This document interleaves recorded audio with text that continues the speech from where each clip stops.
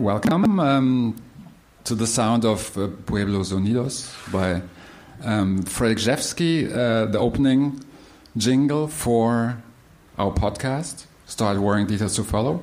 Welcome to the second live recording in Berlin. We're really happy to be here, back at the Volksbühne. The political urgency of Pueblos Unidos is something that we were looking for in all the podcasts, for people who came to us with new ideas about democratic thinking. That's the purpose of this podcast, to find people in tech, in politics, and activism to talk about democracy in the 21st century. My name is Georg Diez, and together with Karin Pettersson, we host this evening. We do, and it's lovely to be here. Tonight we have Evgeny Morozov with us. He is an author, a critic, a thinker on tech and the internet and the issues that we find interesting, as Georg alluded to. He's written two books, The Net Delusion and the more recent, To Save Everything, Click Here. And I am very happy that you are here. We are very happy that you are here tonight. It's an interesting time for people thinking about tech, the internet, the future of everything, the themes you write about. Because for someone who has been following your writing, and I guess many people here tonight have been doing that, they know that you are today. It's very mainstream to be critical about social media and the effects of social media on democracy. We're kind of entering this new phase, maybe, with a pushback from politics, with a pushback from consumers, partly with these scandals and crises around Facebook and so forth. But you were very early on seeing that this could happen. And I would like to start with asking about your concept, your idea of solutionism that is important in your writing. And the idea, as I read it, of Silicon Valley as the harbinger of easy solutions to very, very complicated societal problems. And if you think in the light of the recent discussion and recent debates about Silicon Valley and the future of social media, the internet, that it's still a concept that's valid and that's interesting. And welcome. Sure. Well, thank you. It's a pleasure to be here back in Berlin and for what looks like an interesting evening. So I have published my last book 5 years ago, and I've written it even earlier, so 6 years ago. And in that time, my own thinking has evolved quite a bit. I would say that I became much more politicized and radicalized in a way that I wasn't before.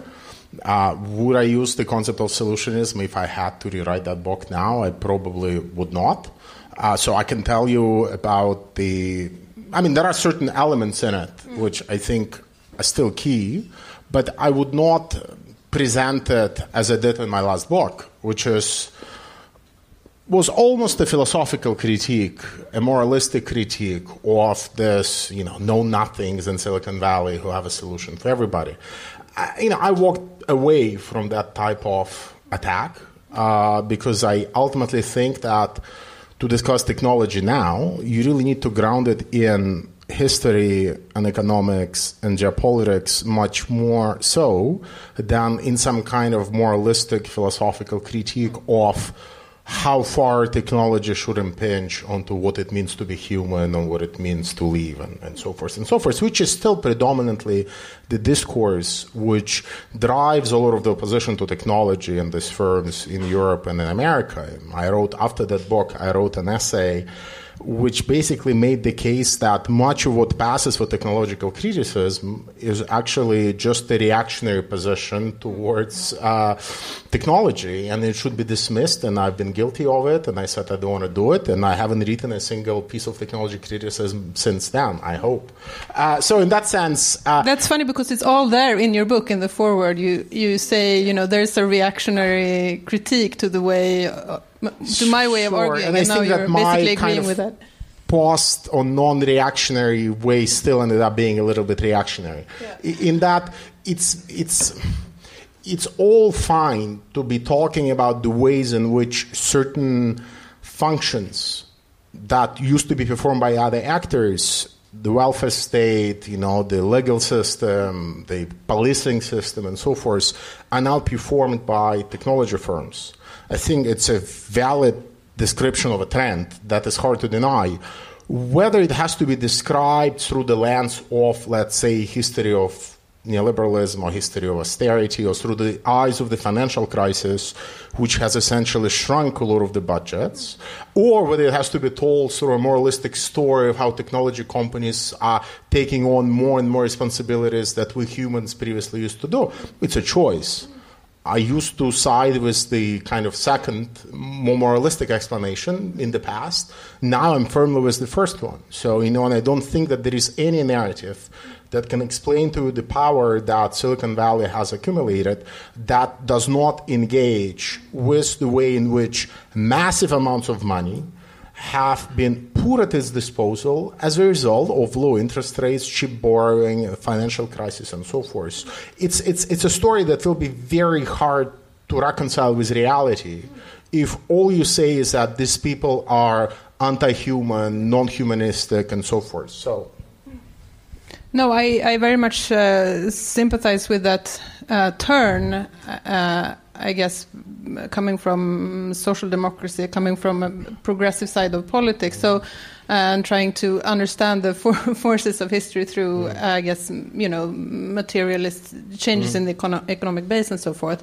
And I wanted to ask you about a recent column that you wrote about the tech. I think this is an underreported truth about the tech companies, because we talk about privacy issues now, and that's been in the focus in the recent scandals around Facebook. But you also talk about the accumulation of net worth, and that so much of the American rise of the stock market and kind of bounce back from financial crisis is actually due to the rising market values of these companies. And at the same time, they don't, as in the old industrial age, they don't really employ any people. So it's a new economy where a lot of value and growth in prosperity is tied up in these huge monopolistic companies, and that also affects the real economy. And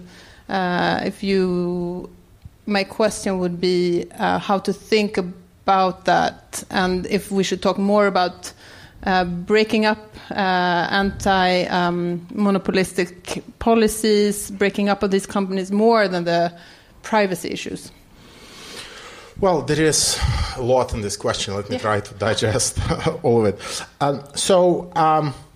First of all, it's as we have already kind of highlighted, it's very hard to understand what's driving the developments both in the United States and in China and outside of them if you do not follow the money, right? And if you follow the money, as many of the people who follow tech know where the largest pile of money is. And right now, that largest pile of money is in the so-called Vision Fund, right? Which is a big fund set up by SoftBank, a Japanese firm, which originated in telecommunications, which managed to enroll sovereign wealth funds of Saudi Arabia, United Arab Emirates, and are now about to sign up Bahrain, in order to invest this money in all the promising startups. And it's them who are essentially driving up the valuations of these firms. We're not talking about publicly traded companies like Google or Alphabet or Amazon. We're talking about companies like Uber, which are not publicly traded, and whoever invests in them has to make a valuation as to what they're worth. When you have a company like SoftBank, together with the sovereign wealth funds, coming on the scene and basically saying that, we have $100 billion available to invest, and within a year we might have another 100 to 200 billion on the table. Of course, it drives up the valuations of these firms, right? So that's something that you need to keep in mind. Second thing, where does a company like SoftBank get its money? So everybody who writes about it assumes that they just happen to be very profitable. To some extent, it's true.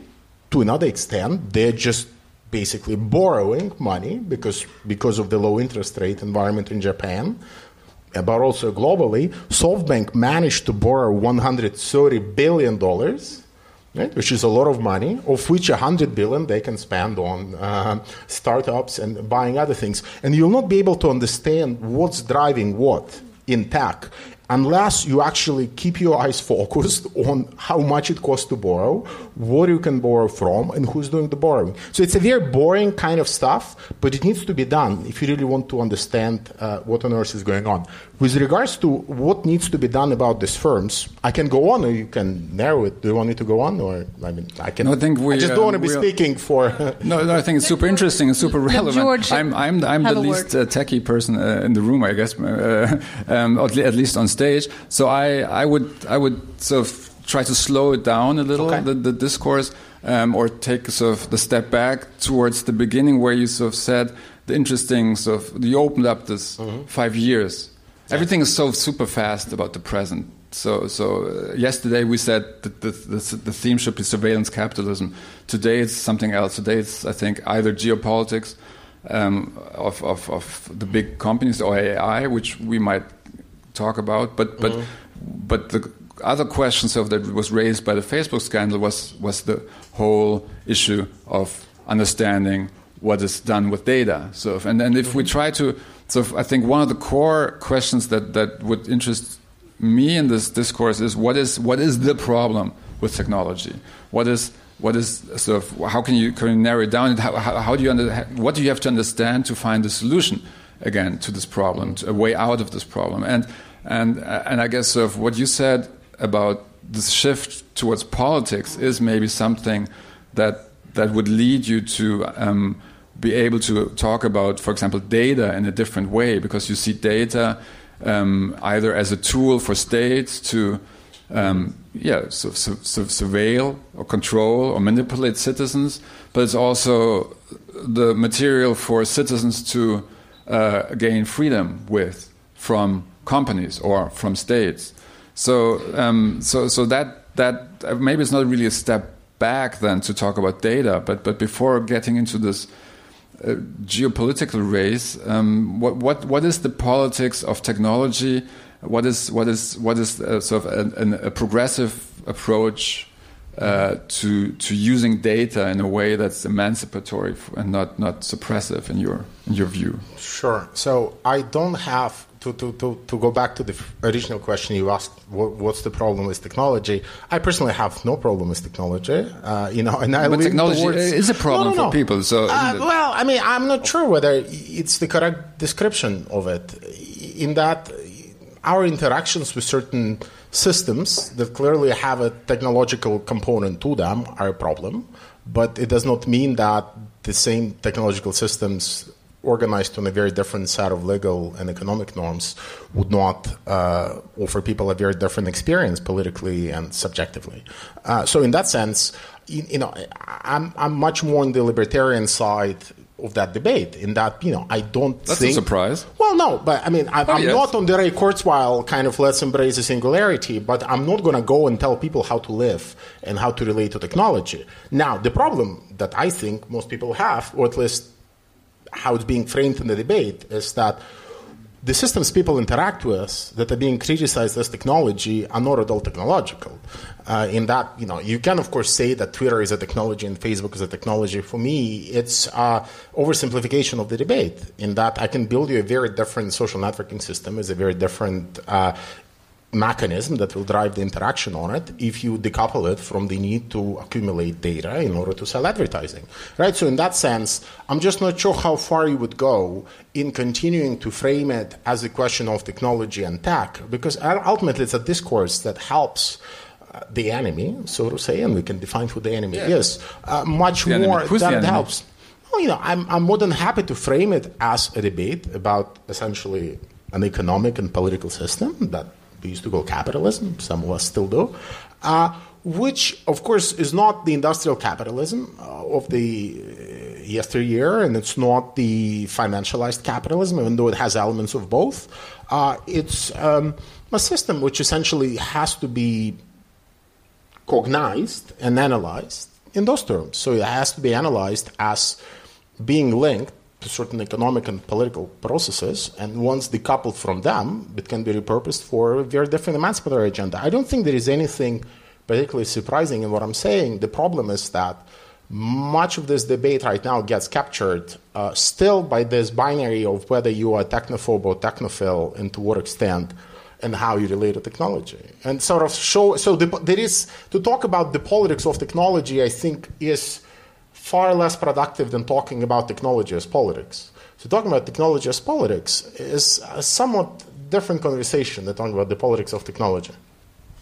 No, I agree with that. And I have a question about, because the technology, the way I think about it, and maybe that's what you mean, is that the technology we get is a result of the society that we have, the regulations we have, the institutions we have, the frames we have for things to grow and develop. And if society would have been organized differently, then we would have had... then technology would have been organized differently. And I would like to ask you about data specifically, and how you think, because if you talk about data capitalism, or this new phase that we're in, where companies extract people's personal data, the value of people's personal data, could you, and I just want to try out this idea on you, sometimes I think about this time as similar to the time before trade unions in the labor market, that you had capitalists extracting the value of workers, and the fundamental asymmetry of power between companies and individual people who needed to organize and needed to aggregate their power in the labor market to be able to negotiate with capitalists. And there seems to be something missing in the ecosystem when we talk about data, and maybe this gets too technical, but I'm thinking that maybe what we would need today to sort of balance the power, the asymmetry of the power structure, is for people to organize and for data to be aggregated and someone to negotiate on behalf of citizens, and not let companies, monopolistic companies, extract value in this colonial in this colonial way. And how should we do you agree with that? And how should we organize this? Sure. Well, I mean, I'm looking for solutions here. I'm looking for a progressive reform agenda here. Let me try to unpack as much as I can. So, first of all, it seems that we're living through a transition period, in that it's true that for the last 15 years or so, data has primarily been collected by the Googles and Facebooks of this world, primarily in order to optimize the sale of advertising and to, essentially make more money per ad sold by learning more about us. In the process of doing that, they have discovered that there are secondary uses both to the data and to having a billion large army of people who, through their actions, can train their systems to deliver something approaching intelligence, which can then be packaged as a service and sold to other clients. Right? So essentially now we have all of these firms, from Amazon to Google to Facebook, offering services to governments and businesses, which seek to repackage some of the data that they have accumulated as essentially a business function, recognizing images, recognizing voice, recognizing other things, faces, and so forth. That proves to be somewhat more profitable, if you look at the profit margins, and not just at absolute numbers, than selling advertising. And it's plausible that in the next 5-10 years, this transition will accelerate, and more of these firms, partly because of regulatory pressure related to fake news and so forth, will actually jump into selling more and more services and offering less and less advertising, which means that ultimately somebody will have to subsidize all the activities that we have taken for granted, because right now they offer it for free. Search, email, video, all of that is free to some extent because they still need the data to extract for advertising purposes. Once they no longer need to extract that raises a big question mark. Who's going to pay for that? So that transition thing is very important to keep in mind because it will also define what the right political response would be, right? And when Facebook says that we are experimenting with a way to let people pay for using Facebook and they will not see any ads, Facebook knows that with the data it has, it can actually has a business-facing operation that potentially might earn it more money than the advertising business. Just like web services earns Amazon more profit than selling goods, especially if you look at profit margins. Now, so that's a very important trend to keep in mind.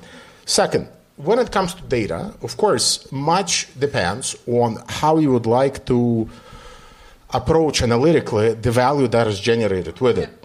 So you can, of course, if you follow the orthodox Marxist line, you can say that under capitalism, what is the source of surplus value? It's the surplus labor, right? Because orthodox Marxists primarily think that all surplus value comes from workers working a little bit more than what they're paid for. It does not come, for orthodox Marxists, it does not come from women working freely in the home, it does not come from capitalists appropriating the land through colonialism, and so forth. If you want, so of course, in that sense, if you think that everything comes from essentially expropriation of surplus labor, then your response would be along the lines of trade unions. What we need to do is for people to organize because you think that that data, to some extent, can be counted as some kind of digital or material labor, which is what a lot of theorists argue. If you have a more expansive definition of how value in capitalism is produced, and you do not limit it analytically just to the extraction of surplus labor, and you also incorporate all the other ways in which value has been extracted without any compensation through law, convention, religion, morality, colonialism, imperialism, you might have a different approach. You might say that what we want is not necessarily a trade union-like struggle, but what we want is a different ownership regime, whereby, that data will by default belong to somebody else. It might belong to me as a citizen, and not necessarily me as a consumer. It might belong to my neighborhood, it might belong to some other social entity. You might have many other solutions to it. It's not necessarily... But you would need an entity to negotiate on... I'm just thinking about the ecosystem and the power, the asymmetry of power. That entity can be a political party that will choose that as, as its... when feminists were doing the movement for wages for housework, they did not create a feminist union, even though some of them existed. I mean, there are other ways in which you can essentially push back, which would require strategic organization through various social groups and movements, but it would not necessarily need to be a trade union because you would actually reject the idea that surplus value in this case comes from work. Because it's a very tricky argument to say that every time I walk down in my street and a smart light records my data somehow, and the fact that I have walked there and generates value for Cisco, Philips, or Google, I am working for them. Clearly, there is some value that they are extracting from this activity, But the fact that some value is extracted in no way automatically implies that I'm working. I mean, I don't want to get into the very esoteric parts of value theory, but ultimately it's an open question. But so, I mean, Karin is the social democrat here, so she's obviously for trade union solutions, and it's interesting to listen to your pushbacks of which seems to be that you tend towards being more radicals. I'm open to other entities. I'm just I'm trying to figure out a way to level the playing field. The idea that we should continue to be working. I mean, I'm not sold on that at all. That would be my question. So if you suggested in a way that the politics of technology or the politics of data could work in a way of a reenactment of 20th century or late 19th century ideologies, social democracy versus Marxism or socialism. So if you have to change the ownership structures or the view of ownership as a societal concept, as opposed to remedies of reform.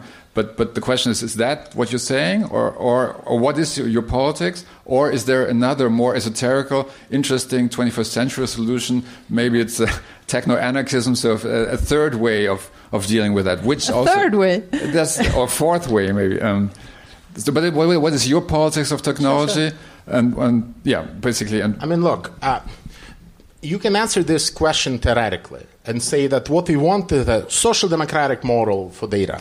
The problem is that once you set it against not just the debate about technology, but the debate about global capitalism as such, you'll be faced with the impotence of social democracy to tame it. So, as it exists now, not as it might exist once we have tamed it. In that sense, when I'm looking for solutions, I have to look at the really existing ones. And I'm afraid to tell you that I don't think social democracy is working great. Not vis-a-vis me neither. Not vis-a-vis Silicon Valley or surveillance capitalism or anything of that kind. It just seems not to have come up with a better idea. Yeah. Well, he's coming.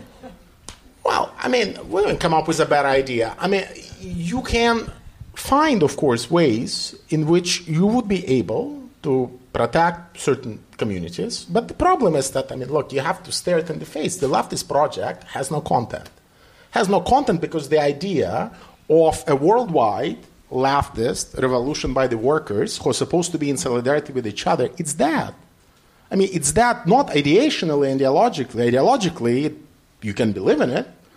Practically, it's very hard to build solidarity across borders between workers of different countries. That's why we have this right-wing current, much of it driven by the workers who want to have some kind of socialism in one country, which for them means shutting the borders and doing everything. No, I agree. I'm super here and now. I agree with everything you say, but I'm just thinking. So we have these huge companies extracting value of. At this point, of the data that we have, and there's this symmetry where there's nothing I can do as an individual because my individual data is worth nothing. It's only the aggregation of data that is worth anything. And at the same time, exactly as you say, we have a version of capitalism now where more and more of the value and the growth are within these companies. I don't think this is healthy. I don't think it's fair. So I'm just trying to think of ways to even to level the playing field. And maybe unions is the wrong concept. I don't know. But there needs to be someone or some entity negotiating on behalf, not of the companies, but of the people being robbed of what they have. Yes, but again, if you situate it in the reality of contemporary capitalism, as it exists in China and the United States, you clearly realize that negotiating is not enough because you need to know what it is you will be doing with that data.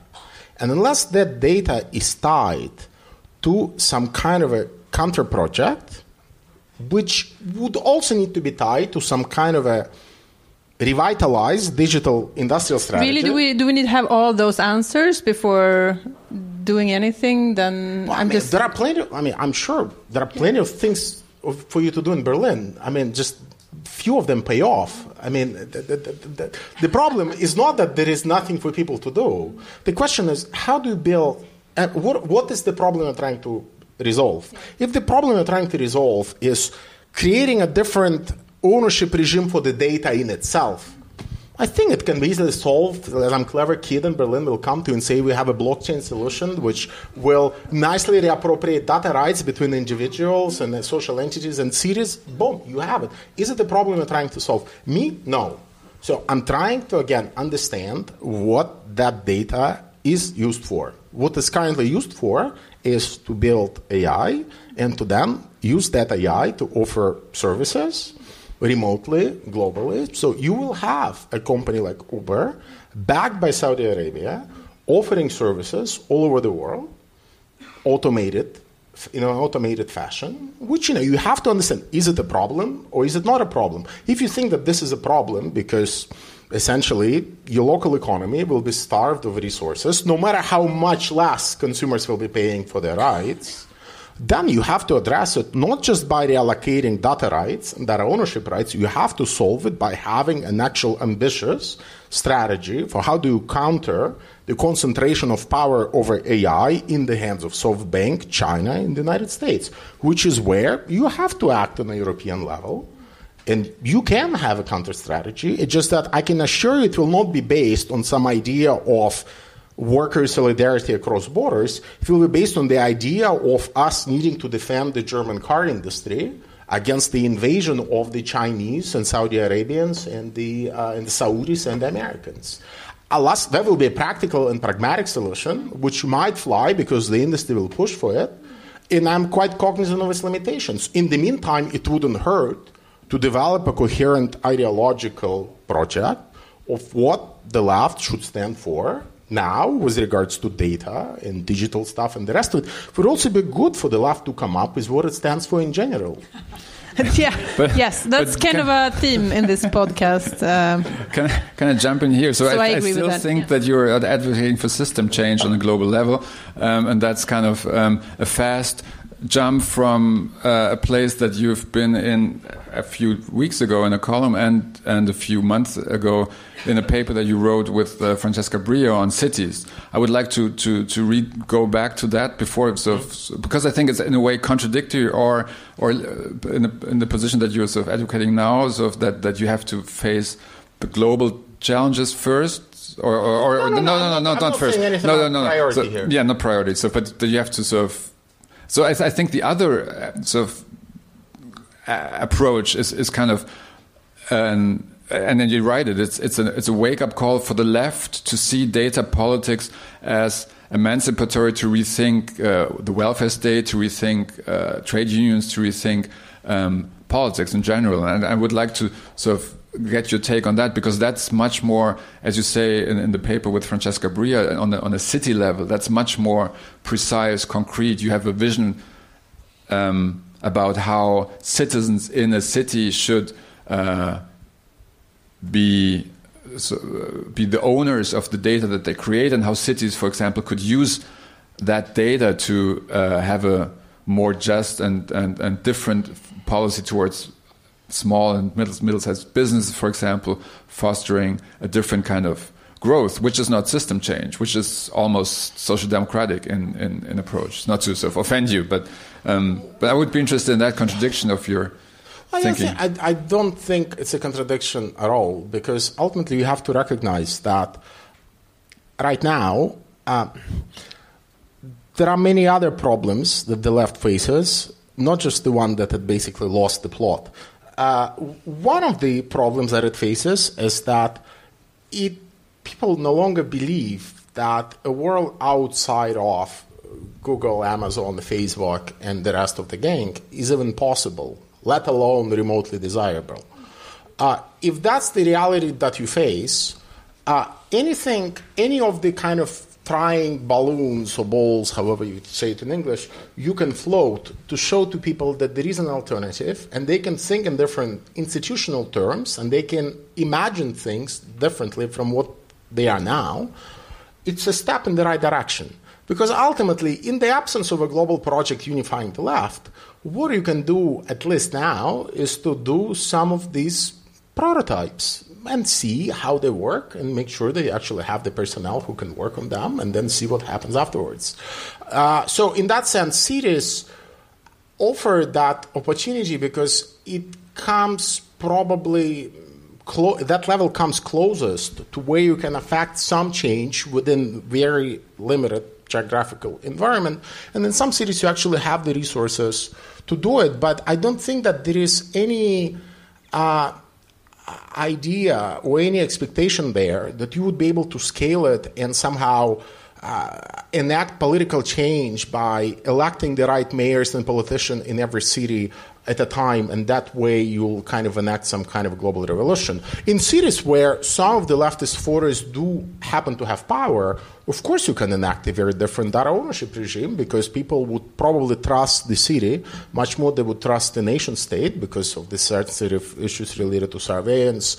It's probably easier to implement some of them in cities because the cities have some of the data already. They have the sensors, they operate, a lot of the infrastructure. So you can actually explain to people that there are ways in which you can imagine things working differently, where you will have a highly flexible public transportation service, which will have all the flexibility of Uber, but you will actually be a part-time owner of it as a citizen, and you will actually see it operating as a public service in a scalable way. So instead of having 5,000 taxis or cars, you'll actually have a bus like Uber taking you to wherever you need to go in a way that's flexible and relies on people putting a request through their phone. I think all of that can be done, and it should be done, but it should be done with a very clear expectation of the limits of that agenda. And, I'm endorsing it with a very clear vision of the limits of it. In that, I'm not the kind of person who thinks that mayors will rule the world. If anything, if the city is to be presented as a model for how other social actors have to adapt themselves, the closest that we have is not Barcelona and Berlin, it's Dubai and Singapore. Those are the cities on which other cities will remodel themselves, and they will have a lot of data and networks and surveillance, but they also have a lot of other things which are not particularly encouraging for people of my kind of political orientation. In that sense, I'm conscious of the limitations, but I'm also aware of the need to be doing those things. So I'm not saying that we should just wait for the left to come up with a vision and then we'll start acting. No, we can do things. We should be doing things in a way that can then build on those efforts to make the case at higher levels, not just at the nation state, but at the European Commission and elsewhere. And you have to realize the European Commission spends billions, tens of billions of dollars every year on innovation policy. It's not trivial money, and if you manage to influence the direction in which that money is going, I'm not talking about particular actors, but I'm talking about specific. Meet 2024's most anticipated robot vacuum, Eufy X10 Pro Omni. With powerful 8,000 PA suction and MopMaster's dual mop pads, it keeps your floor sparkling clean. It's the winner of 5 Best of CES awards, and Digital Trends says it boasts almost all the same features as robot vacuums that cost twice as much. Want to know more? Go to eufy.com, that's EUFY.com, and discover X10 Pro Omni, the best-in-class all-in-one robot vacuum for only $799. Kind of philosophical almost orientations that they have. Does it go towards building decentralized networks? Does it go towards building centralized networks? Does it go towards experimenting with data ownership? Or does it go toward models? Or does it go towards kind of having a very centralized data ownership model? All of that matters. And without having concrete cases, you will not be able to make any of those arguments. Yeah, so maybe it's interesting to jump back to I don't know, the beginning of the historical period that we talk about. And you said that you're working on the history of the internet or cyberspace as a book project. But so what you describe in a way, or I think what's interesting to understand is, because you talk about state and individuals and companies as actors, and what's the relationship of those entities. And the history of Silicon Valley is a history of a very strong state, sort of pouring a lot of money with a certain intention into technology to strengthen a country, the United States, and only that state money made all the individual wealth possible, and created in a strange twist the super individualistic ideology where people don't have that sense of changing anything anymore, that loss of politics. So I'm curious about how to regain, in a way, a sense, how to re-educate, how to tell a different story about this strange relationship between an entity that's larger than us, which is what? The city, the state, and how to create again a dynamic atmosphere for in this way sort of a different concept for society, because you need those actors, you need to put them in a fair order, and so that, as you say, that has become completely lost. And is it good to understand the history of Silicon Valley, of the time that we live in, to try to see where we went wrong? Is in the history something that could teach us how to? I don't know. My fear is that people studying that history, the conclusion they'll draw is that it's always good to have another Cold War, and that's kind of a plausible reading of it. It's not. Let's be real. I mean, there is a reason why in the 1960s and 70s, a lot of commentators, at least in the U.S., started using this term military Keynesianism. I mean, it's a very good explanation. Yes, to some extent, you had, an economy that was heavily stimulated by government spending, but much of that spending was in military purposes, and this is what gave us Silicon Valley. So looking at it from the perspective of what is it that we can learn from it now is a bit dangerous, because even in America, you would never be able to make the arguments that the technology industry needs so much money if you didn't have the Cold War. It's not as if, everybody back then was this nice, good Keynesian guy, and now they all became these neoliberals who don't want to spend any more money on technology. Back then, there was no question. You needed to protect yourself from the Soviet invasion to some extent, and the same thing was happening in the Soviet Union. So, I mean, it's useful to an extent to look at it, to pierce the ideological bubbles that Silicon Valley has erected about its own origins and the startup culture and, the story of this creative people in garages and flip-flops and smoothies and all the rest of it. And I mean, I'm done doing that, So at this point, to me, what is much more interesting in that history is asking a very different question. And that question is, how come that countries that have realized that technology and having control over technology is the key to accelerated industrial economic development, how come most of them, save for China in the last 15 years, failed to develop to the extent that the United States did? And here, I mean, partly the question, of course, is resolved by saying that it's all about military funding, but partly it's not.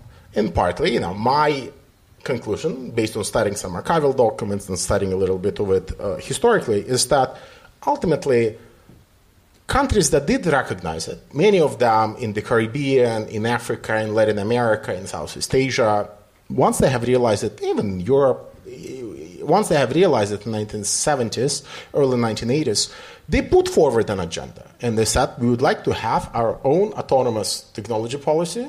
We would like to be able to engage in protectionist measures to nurture our own domestic computer and information processing industry. And we would like to make sure that foreign companies that operate in our countries, and by foreign companies they just meant IBM and Boros computers in most cases, we would like to make sure that once they operate in our countries, they have to meet certain requirements, store data locally, work with local computer manufacturers, share intellectual property, and so forth. All of those measures were eventually defeated by the United States, first individually and then collectively through trade forums like GATT and then WTO in the 1990s. And that's it. Now if you want to engage in any of the measures that America engaged in to build its own high-tech industry, you'd be taken to WTO, and there the only hope is that Trump will destroy it before. But ultimately, that's the reality in which... So you're saying free trade was an ultimate protectionistic tool? Free trade always functioned like that. That was the case with the British experience in the 19th century. Once you have the most developed economy, it was the most advanced industry, and you have products to sell, of course you would like free trade. But what happened in the last 40 years is that the United States took a very kind of policy-oriented approach to it. They came to countries and they said, well, no, if you want to develop your own domestic industry, forget about it. We'll give you some money. So they already started engaging in some kind of corporate social responsibility programs. They argued for self-regulation when it came to Europe. So they wanted to have OECD guidances on privacy and data storage, which they pushed for instead of having strong data protection regulation from the very beginning. You could have had strong data protection in Europe from 1980s onwards. Americans defeated it. So, to me, that's a much more interesting story because it essentially resituates the question of technology in the question of economic development and economic policy and global trade. And there you can really, think about it now. So if I'm a city like Barcelona, or Berlin, and I want to develop my own autonomous Uber-like platform that will be used by my citizens, I need to engage in certain measures with regards to data storage, data ownership, and so forth, which under certain trade agreements, if you're proceeded, for example, with TTIP, right, they would be illegal. So a company like Uber would be able to take Barcelona and Berlin to court and say that, well, you're engaging in the protectionist measures that, while they might benefit your citizens, would threaten our profits. And we entered this city on the assumption that we'll be able to recoup our investments. That's how it works. So, and to me, that's a much more interesting story. And if you really want to understand the key to U.S. dominance, you cannot just focus on military spending, because it's not just about military spending. You really have to understand how, in virtually every single country, the efforts to build such an alternative have failed, and why in countries where you had successive companies, like Olivetti in Italy, for example, but they eventually floundered. And it's not just a matter of them not being adaptive enough to changing market environment. That's a story that you would hear from the kind of proponents of the American version. It's not just that. It's very proactive shaping of trade and international law to get beneficiary position for the United States. So if you look at so now we're back into geopolitics, and if you look at the situation now, thinking about the U.S. as in the past have been very successful in shaping the world in international order in their favor, so to speak. But now there's this war of the giants going on with China and the U.S., who seems to be not really taking care of the advantage that they used to have. They're not thinking strategically, while you have China as a global opponent who seem to be thinking long term, seem to be thinking strategically and in a structured way about, and going back to the war on building the best AI technology, for example. And then you have Europe as a smaller, slower player, maybe. How do you see this playing out in the next few years? Well, I think that Obama actually had a rather coherent strategy for containing China. And I think he would have done much of what Trump has done now in terms of blocking Chinese investments flowing to companies that are key to American development. So, I'm absolutely sure that Obama would have also blocked the Broadcom Qualcomm merger. I'm absolutely sure that would have blocked many of the takeovers that Chinese companies now have wanted to make of the American companies. But Obama, of course, also wanted to continue with the global commerce regime that America has been building for many, many years. And he wanted to continue with the kind of military buildup of the U.S. in Southeast Asia, precisely to contain China. Now, what we're seeing with Trump is that essentially, it's a different mental and spiritual orientation. It's managing the decline, of which, Trump is kind of, he does not acknowledge it explicitly, but he's kind of managing the decline. It's no longer trying to build do the pivot to Asia and have a theater of military operations in South China Sea. It's not that. No, it's looking inwards. Even managing the decline, given the superiority of the U.S. military potential, of its economy, of its enormous cultural power, and the rest of it, it can still be quite dangerous and harmful. And in that sense, you should not expect the decline to happen tomorrow. I mean, he might still manage it to some extent in a way that would still cause a lot of damage to all the other countries outside of it. The good side to it, at least as far as I'm concerned, is that many of the soft interventions that America has always done at the ideological level to keep everybody happy, they're becoming visible. And, in that sense, it's very hard for a country not to pose the kind of questions about the direction of its own development. I'm not talking about America. I'm talking about Germany, Italy, Spain, name any country. It's very hard for these countries not to pose questions about the path on which they have been geopolitically and economically for the past 10 years, now that they could have easily ignored if Clinton was reelected and everybody would just be continuing on some kind of autopilot, as was the case with Obama. Am I clear? Yeah, very. So in that sense, I'm not entirely.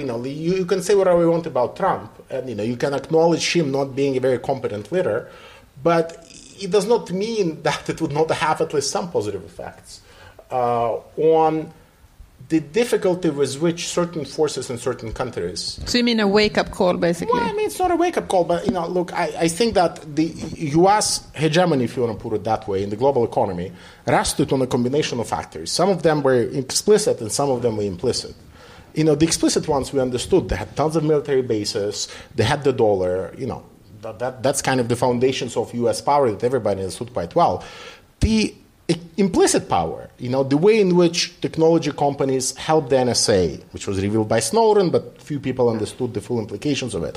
The ways in which, Silicon Valley managed to rebuild the U.S. as an attractive cultural force because everybody wanted to be like those entrepreneurs. All of these mechanisms are slowly becoming explicit, in that you really need to make a conscious decision in your own country, whatever that country is, whether you would like to stick with that program, given the cost of associating yourself with Trump, or whether you would like to pursue some other path. So in that sense, you can be as negative as you want to be about Trump. Ultimately, it does not mean that it would not have at least some positive consequences for the ability of countries to question the path on which they have been, and also question the way in which they have outsourced their thinking about many matters: military intelligence, industrial policy, trade policy, technological policy, to the United States. So there are those who would argue, looking at the rise of and the size and the monopolistic positions in terms of data that companies like Facebook and Google have in the West, that there would be a cycle, there would be a severe pushback, looking back in American history, when you had the big trusts being built up. Eventually there was a political pushback, breaking up, because there was basically politicians became afraid of the political power that the companies had, and there came a populist pushback, breaking up big companies and so forth. So you could argue, some argue, that you see the history moves in cycles, and that the time will come for breakup, politically motivated breakup, and economically maybe, of the Facebook and the Googles. But I'm going back to your argument. I'm remembering the note that Mark Zuckerberg had on his bench when he was testifying in front of Congress, and one of the arguments, one of the sentences of his notes was, if you start talking about a breakup of companies, remind them that what will happen is that Chinese companies then will take over American markets. If you break up Facebook, then the Chinese will take over. So it's kind of, instead of, it's just going back to what you're talking about with soft power, instead of saying, yes, we're here to connect people, Now his argument was, well, if you don't have us, you'll have the Chinese. And that's a much more crude way of reasoning than saying to people, we have something for you here. Well, I don't think it's crude. It's what the Chinese are doing. I mean, the Chinese... No, it's real politics. Politics. But in a sense, yes. But also, I think Zuckerberg's position is safer than he would let it go. Yeah. There are parts of American history you could look at. Yes, you could look at the populist revolt against the big monopolists, but you can also look at the last 30, 40 years of changes in antitrust law, which basically have made it almost impossible to do anything about monopolists unless they meet conditions that are very narrow. And then you would actually intervene to do something about them. So I don't really think that the law, as it currently stands, is necessarily on the side of people who would like to break up those companies. So of course, you can change the law. Given the number of lobbyists those companies have, it's going to be very difficult. I rarely dabble in accusing these firms of being monopolists. It's a very tricky question, and I would actually argue that for people on the left, that's something of a red herring. So I would not pay. Why? Well, in part because here we might really get into an esoteric debate. So you'll need to know the exact criteria for why you think they're monopolists. If you would say that they have certain assets, they've reached a certain size, which would make it very hard for others to disrupt them, because who else is going to find the money to uproot Google, Amazon? I would argue. Who's not going to find it? SoftBank with $200 billion would easily jump over that hurdle. No, but with the last wave of trust busting, there was also a political argument saying it's a problem for society if companies... Basically, there's a problem for society if companies, privately owned companies, become too big, because then they would have too much economic and political power. But that was an important part of the argument.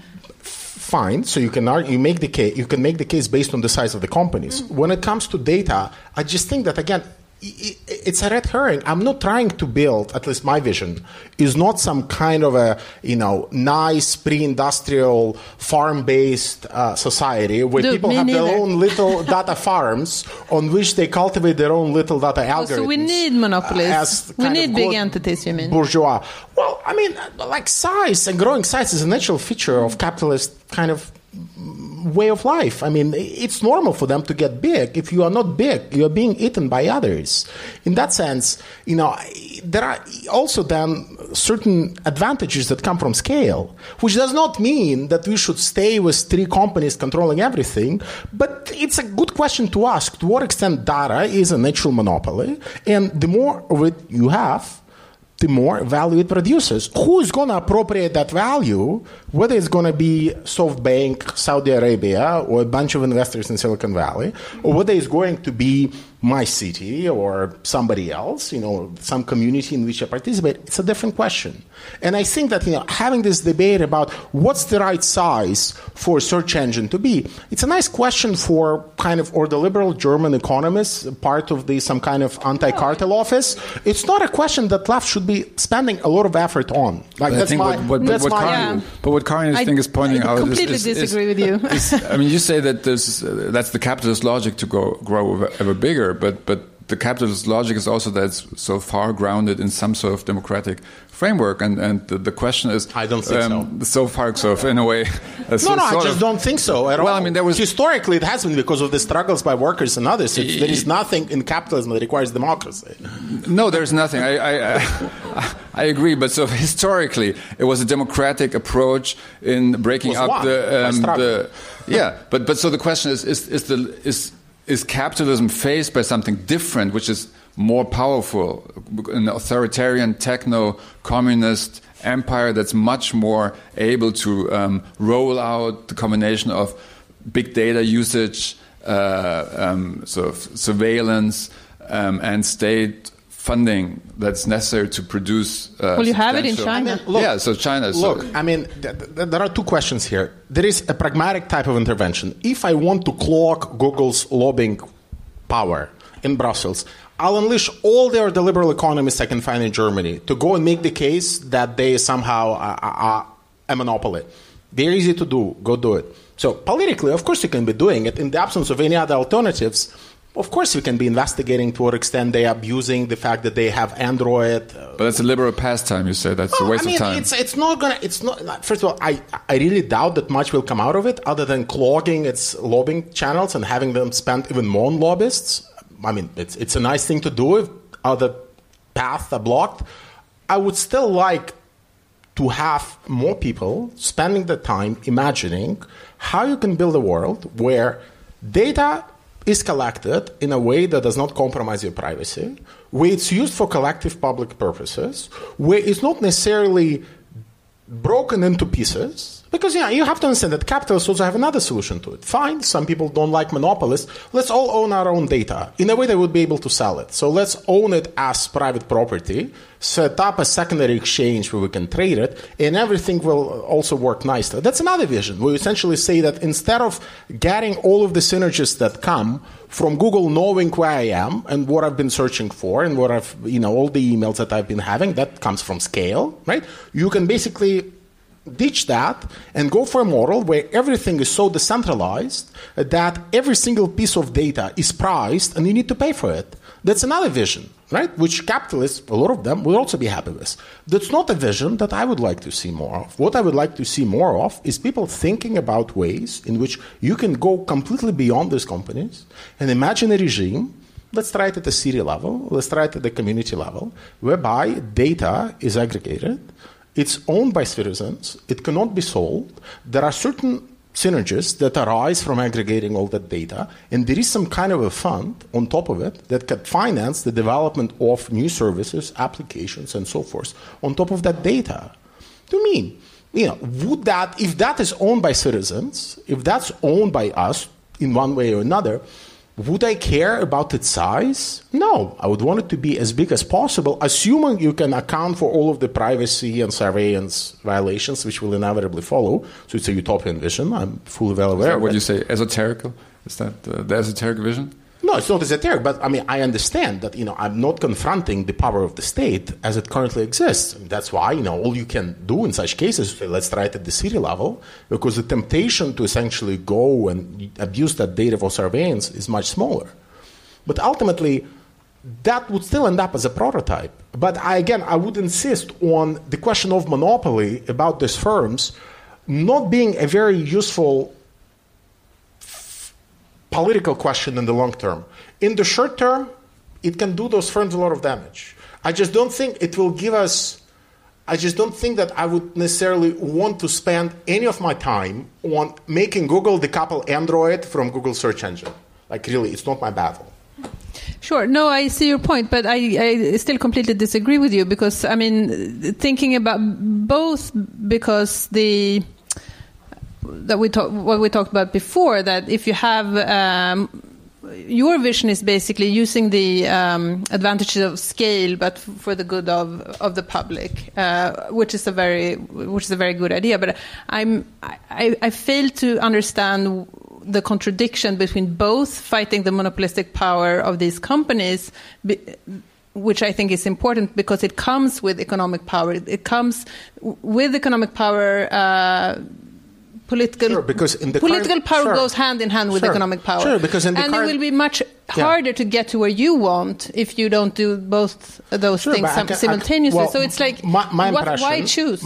Well, and also because if you act politically, you have to choose. I think you need to break up those companies for new things to be able to grow. Well, I can assure you, if you break up those companies, the only people who will benefit in the short term would be people who go to Davos and talk about data as an asset class. Well, they benefit from everything anyway. No, but I think you're underestimating it because there is an army of people waiting in the wings, including a lot of venture capitalists, who would like to break up those firms and make sure that you can actually start treating data as a resource for which you need to pay. And I can assure you that the left has zero project as an alternative, which will be able to do something with this decentralized vision of a world where Google is broken up, and we can somehow repurpose that to take it in any different direction. I can assure you the direction in which it would go towards data being priced according to its market value. I think it would also be important in terms of just realizing, because I think one problem that we have right now is this idea of inevitability, that there is no politics in this. It's just the talent of people. It's just a consequence of good engineering and smart venture capital that is just growing into these brilliant companies. And at least what you would have is a more critical take on and letting in the idea of another type of structure, another type of doing debate things. In German economics since 1930s. I mean, it's not an alternative approach to the size and the question of monopoly. I mean, the idea that big companies, once they grow to a certain size, start exercising some political power. No, that's what I'm saying. It's an old idea. At the heart. But again, I'm just not sure what value is in it for a progressive project to keep pursuing it, whereby my vision. It's an understatement, and it's actually a miscasting even of the U.S. experience. In the U.S. progressive movement, you had two wings. You had one wing that was completely fascinated with Taylorism and scientific management, and which basically wanted to take advantage of scale and repurpose it for its own purposes. And then you had people like Brandeis who actually thought that big companies cause big trouble. Right? And it's not obvious which he basically wanted to go back to an agricultural age. So, I mean, there's techno... But again, that's the... hostile. I mean, go and talk to this, or go read Wilhelm Robson. What's the idea? You go on a farm, you live in Swiss village, you grow your own animals. That's my dream. You don't need the agriculture. Well, I mean, fine. But again, if you are from a certain background, it even looks affordable and doable. I'm just not sure that that's necessarily a very appealing visual of social emancipation. It's the only pushback that exists right now towards these companies. This is the idea of reducing their market power, reducing their growing political power. And you talked to yourself about, and you've written yourself about how much they had control over the Obama agenda and so forth. Yes, so, but I know, and that's. But I'm afraid you're trying to go to a social democratic world that no longer exists or even materially possible. No, I'm just trying to do two things at the same time. Well, again, and you're trying to move to a utopia in one jump. Well, I don't think I'm trying to... Well, nobody has accused me of being a techno-utopian, so you're the first one, and it's always... I wanted to introduce you as a techno-dystopian, but now I see that you're a utopian. I'm not sure that my vision is any more utopian than your vision of social democracy delivering the goods. Fair enough.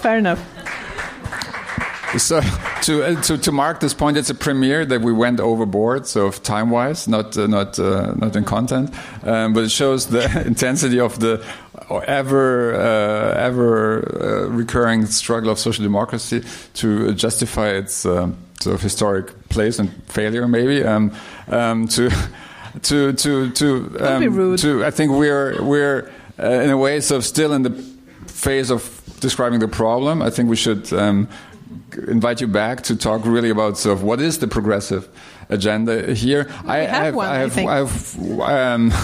have one sort of geopolitical question that I would like to ask at the end or towards the end, because I was always curious about why you were where you were so early on in your perspective on things. So my question would be, what's the meaning of being from Belarus, from a different historical background, from a country that sort of is out of the ruins of the Cold War? So how did you reflect on that? So is that constituents fundamental for your worldview or your view of technology and politics? I doubt I'll give you anything interesting, to be honest, in response to this question. I've been asked that many times. I think I'm asked this question every year. It's a disaster always to hear. I'm not sure I can give you a meaningful answer. I mean, in part, I've left it 17 years ago, and I reflect on it somewhat, and I go back occasionally.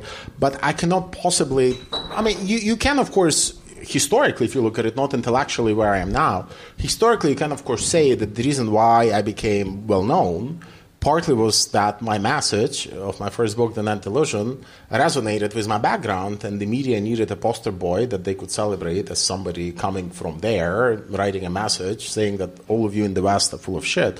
So I don't know if you need to censor that, but historically you can answer that question that way, looking at the reception of my work. The way in which it has shaped my own thinking, I wouldn't be able to tell you much about it because it hasn't. But that's quite, no. I mean, I know. Simplistic. But, I mean, that's who you are. So that is the story. No, so no. I mean, of course, it has shaped your thinking. Well, at the age of 17, I went and lived in Bulgaria, and I studied in American university. And I can tell you, I was shaped much more by that experience than by 17 years living in a mining town. So, and then I had other experiences. But I can assure you that I don't have a relationship to Belarus that is particularly deep. I barely follow what's happening there. So, but did you feel yourself maybe phrase it different? I can tell you that I rebelled against the industrial capitalism of my parents who worked in the mines and decided to focus on, the digital. But it's not true. At least I don't see it as true. It's a good story. Yeah, it's a good story. You should tell that story. You should stick to that story. People love stories like that. Yeah. Anyway, so with that, on that note, on that cheerful note of a failing mining industry, data mining industry. Actually, it's the only industry that's prospering in Belarus. Okay, so on this even more optimistic note, exactly. Thank you for Thank you. Enlightening us. Thank you for being here, and thank you for being a utopian. Yeah, very much needed. Thank you. Thank you. Thank you.